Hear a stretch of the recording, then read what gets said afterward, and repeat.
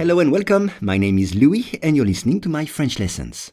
For each lesson, the text in French and the English translation are available in the description field. You can get it for free from your podcast app.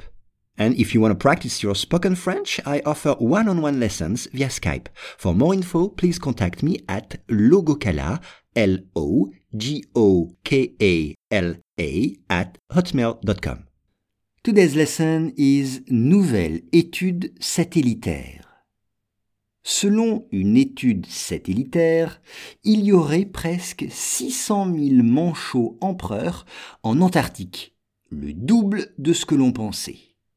Once again, selon une étude satellitaire, il y aurait presque 600 000 manchots empereurs en Antarctique, le double de ce que l'on pensait.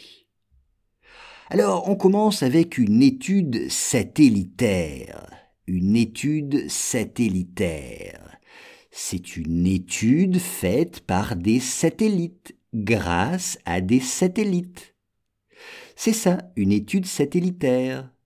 Donc, ce sont des résultats scientifiques avec des données qui viennent d'un satellite. Il y aurait, conditionnel du verbe avoir, aurait. Exemple, il y aurait plus de 500 personnes dans cette pièce. Mais rien n'est certain.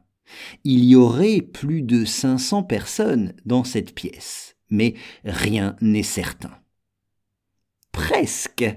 Regardez bien l'orthographe de ce mot. Presque. Nearly en anglais. Presque. Exemple, j'ai presque mangé tout le gâteau. J'ai presque mangé tout le gâteau. Ou j'ai passé presque toute l'après-midi à dormir. J'ai passé presque toute l'après-midi à dormir. Les manchots empereurs, c'est Emperor Penguins en anglais.